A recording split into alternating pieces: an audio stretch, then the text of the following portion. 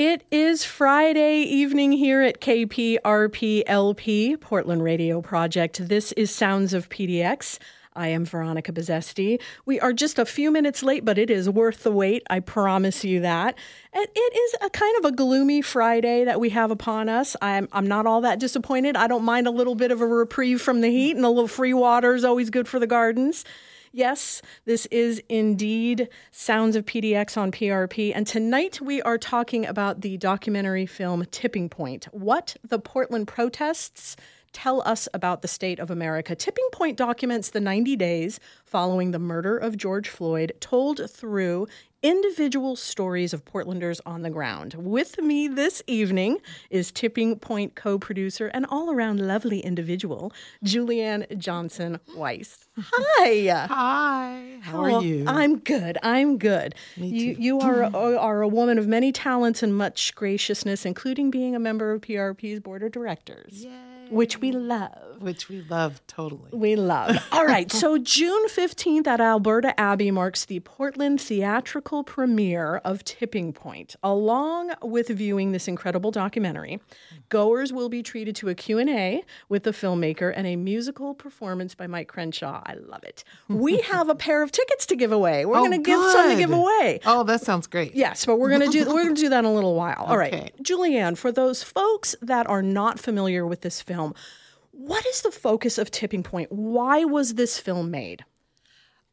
From so many different perspectives, but from my perspective, I was seeking a way to articulate what was happening at the protests, and also to be able to contribute in some way for my generation and not usurp or take away the focus from the young generation, because this is their time for activism. It's all of our time to be involved, but I think those of us of a certain age should come at it from the perspective of there are young voices that want to be heard, that need to be heard. Yes. It is an immediate need directly in front of them, and so they're responding viscerally and really giving kind of the unadulterated look at what is happening, as opposed to those of us who lived through the 60s. And I was a little girl, but my mother was an activist also. And it just, I think my interpretation of what's happening gives me hindsight to see what the journey has been and how we landed here. Sure. And then the impetus for change can really come through the young generation, because they will really just drive toward whatever they feel will help. Yes. So we, the purpose was just to illuminate what was happening, as opposed to editorialize on what's happening. So we're not coming from any specific perspective, so to speak. We're just capturing history so that we can reflect on it and see where we need to go from here. And I love how this film was made, and that exactly speaks to the point that you just said, that this was filmmaker John Mayer going out on the streets, capturing from that perspective of wherever he was, what was happening. The word spread a little bit. You had people volunteering their footage, volunteering their time to be interviewed. What an amazing perspective John has, obviously, but also you had all of these other individuals enveloped in the entire thing, throwing in their 2 cents. That's right. Talk about just what that was like to see all of that footage come together.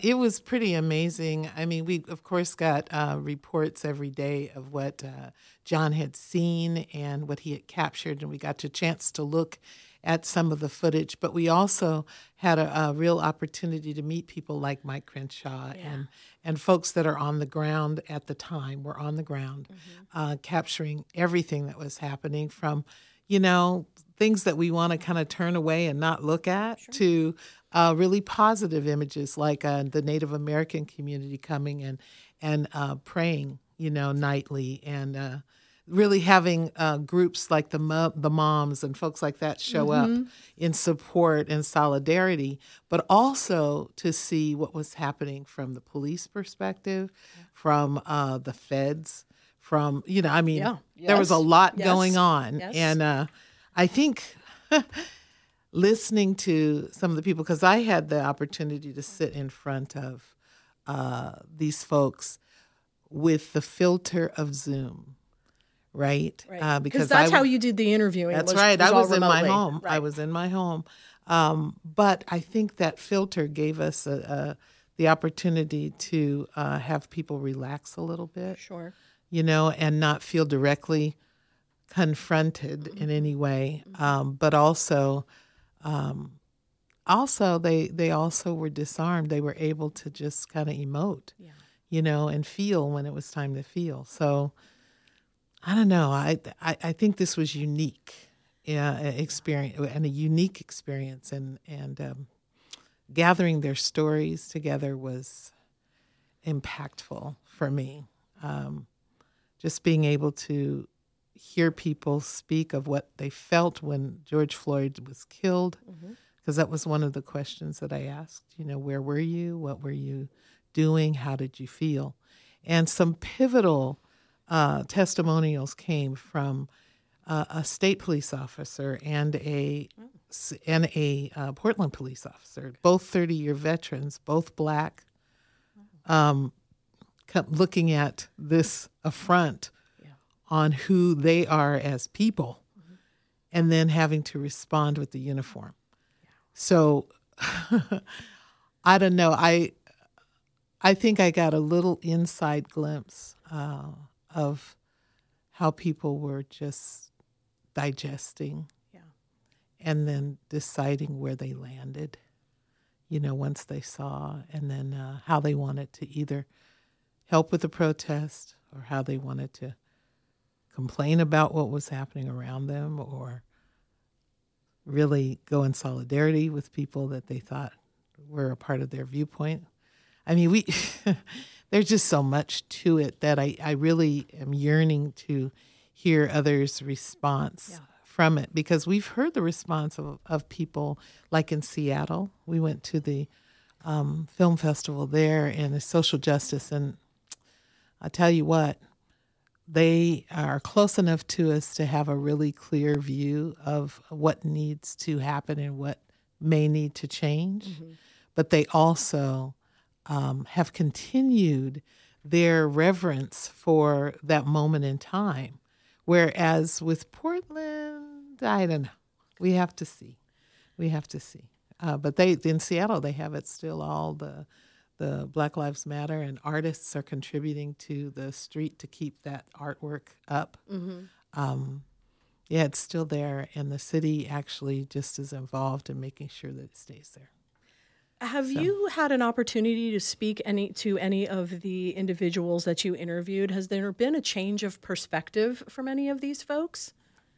I think that this time around, we really haven't spoken to anybody since we interviewed them. I mean, not formally. Sure. But what I do understand is that when we finished the interview, especially with Mike's got he's got a keen viewpoint, and he really speaks to the trauma that we were historically a part of, and then facing this trauma again, and then deciding on what he wants to do. I'm just glad that he's coming to be a part of this premiere, because seriously, he's a powerful artist. Yes. So I love and I like him as a person. It was really neat to. I don't know a lot about his outside life, but I do know that as far as this was concerned, he allowed himself to be vulnerable, and that's really, really important, for you to just speak from your heart. Absolutely. So absolutely. I know. I wonder what it would be like. There are a few people that I would love to be able to just circle back to. Yeah. But I was looking forward to this time where we could, if any were going to come and show up that are still here in Portland, this would be a great time to see them. Well, and we'll see it live. The invite is out there in the world now, Julianne. That's right. Yeah, you'll see it live. If you were a part of any of that, if you contributed footage or you were a part of an interview, you should definitely get yourself to Alberta Abbey on June 15th. Oh, yeah, and they've been invited. I mean, definitely have Okay, been. great. The outreach is there, and so I think Amanda Stark, who's also one of our producers, she's just been working as hard as she can to get the word out. So it's been good. Okay, let's do this. Let me give the information on how to get some tickets out to some folks. If you would like to be a part of the Portland theatrical premiere of Tipping Point, PRP, we got a pair of tickets. Thank you, Alberta Abbey. Send an email to hello@prp.fm with your full name and the subject line Tipping Point. I will pick a random winner, and you will be on your way. If you'd like to grab your own tickets, which I get, you can do that at albertaabbey.org. And Julianne, I'd like you to speak to this. Funds raised at the Portland premiere this June 15th will bolster efforts to make Tipping Point widely available online. No one involved in producing this documentary will receive profits or royalties. Any profits That is right. will be distributed to benefit BIPOC-owned and operated businesses and organizations in the Portland community. Talk to me about that. Yes, That's incredible. Isn't it incredible? Yes. Because, first thing that people say is like, oh, you're capitalizing on the protests. And no. Yeah. That's what we didn't want to have happen. We don't want it to be, the issue shouldn't be clouded by you thinking that, we're out there to make a buck. Right. A lot of bucks. Yeah. No, what we're looking for is a way to uplift the community again, to really get us serving the community that all of this happened within. And most of us, my family landed here in 42. So, from Vanport to Giles Lake to, everything that's happened with the civil rights movement and all that stuff, we've all kind of seen it unfold. Mm-hmm. And so I really look to, I grew up over there by Emmanuel Hospital, also over by Concordia College, and just in that area where my church is right there on Vancouver Avenue. So it's important for you to know that people are trying to give back to the community in some way. Right. And that's really what this is about. And we've all spoken to each other about it and thought, well, if we want to do some other projects, then that's where we can actually, see some benefit financially for us. But right now, this movie, it's all about us just giving and wanting to see things change. Change. What are some of the accolades that this film has already received? That it's that John's footage is raw. Yeah. It's clear. It's not manipulated. That there are some shots that come from above, so that you can really see within the chaos as opposed to always walking through it. Yeah. That people were ignited at certain times, trying to make really, really strong statements about what they wanted and what they didn't want, who they liked, who they didn't like, just being aggressive in some ways, because that's how change happens, but also being very thoughtful about what they wanted to do in order to make some change occur. So this wasn't just a bunch of people running around being crazy, right? But I think you'll see that as you watch the film. I think you'll see that there were groups that really worked hard at organizing. I love that shot that he got of the bridge. Yes. That still is stunning to me, because it means that every generation, there was everyone that you could think of represented on that bridge. And that's really what Portland is. But I think we now need to give avenues for every person to have a voice. Yes. And I think that's what's happening. I think there has been some changes that have come to us societally that really open the door for people to sit at the table and be a part of the conversation. And I'm listening to some young people on the radio too, who are, part of charitable giving and part of just really trying to reinvigorate and revive the downtown area. But it's not broken because, let me make this very clear, it's not broken downtown because of the protests. Downtown has been fractured and broken for a long time. Yeah. And it's all based on the river running through it. From dividing the communities up and making it so that they are adversarial, instead of being really collective, Portland. Right. There's been a lot that's always been here, but we are a very pleasant town. Knowing what I mean? We're absolutely. Very pleasant town. And resilient. We face some things and we've overcome some things, and we will again. And that's what I heard from the 80-year-old woman. There was a woman that I spoke to who she's been here for a long, long, long time. And the one thing that she kept saying was, we've done this before. And we'll get through it again. Yeah. And that is the gift of having, not having that age factor be a part of this conversation. It's not just about the young people, but it's also about generational conversations with your elders, with folks that can help you avoid the minefields that are out there that will kind of derail us from being a collective unit of folks that are a community that support each other. Yes. So I always kind of poo-poo the idea of, it's you're too old to talk about this now, or you're too young to have the experience. I think everybody comes from a great perspective that we all need to share collectively. Absolutely. Is this a film that is suitable for all the generations to attend? Yes, if they can guarantee that there will be conversation. I love that. My parents, I love it. had conversation with me, or an elder or an uncle or a guardian, whoever is. But I do think that when you get a little below like 10 or so, it's rough.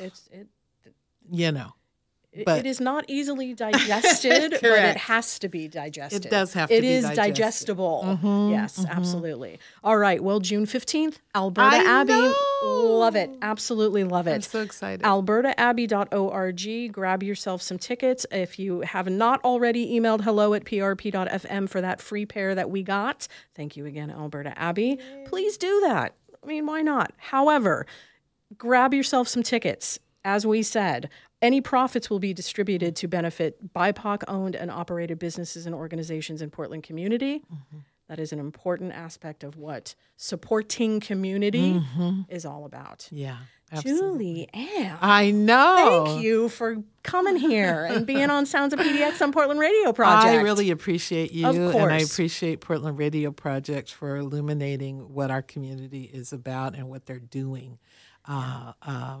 It really is, we need that kind of avenue. And a lot of the different radio stations have now programming that is given to them and is dictated to them. And it sure is great to just be able to come in and see it go from idea to fruition. Yep. And have it be a discussion. That's what we do here at PRP. Yes, yep, absolutely. I love you, and I love your work. Oh, love you too. Love you too. All right, one last June 15th, albertaabbey.org. You can always hop over to our website, prp.fm. I'll have some links up there as well. This is going to be an amazing evening. I highly suggest getting down there with as many generations as you can. Mm-hmm. Keep those conversations going. Just because the protests are over doesn't mean the problems are solved. And they're not really over. We've just stepped into the next phase. Right. Absolutely. Right. To John, to Mike, to everybody involved in this film, what an amazing piece of art. And I want to give a shout out also to the old church for stepping forward and really helping us to make this come to fruition. It's been a lovely journey, and they are some lovely people too. They're amazing people. You. Yeah. Yeah. And Alberta Abbey. Alberta Abbey. Doing the business now. And they have a lot of programming that's going on that's really, really great. Yes. So if anybody wants to go down and see them.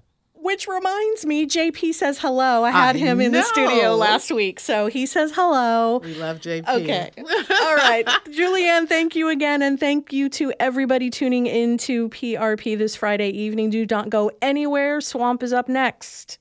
Have a great night, you guys. See you soon.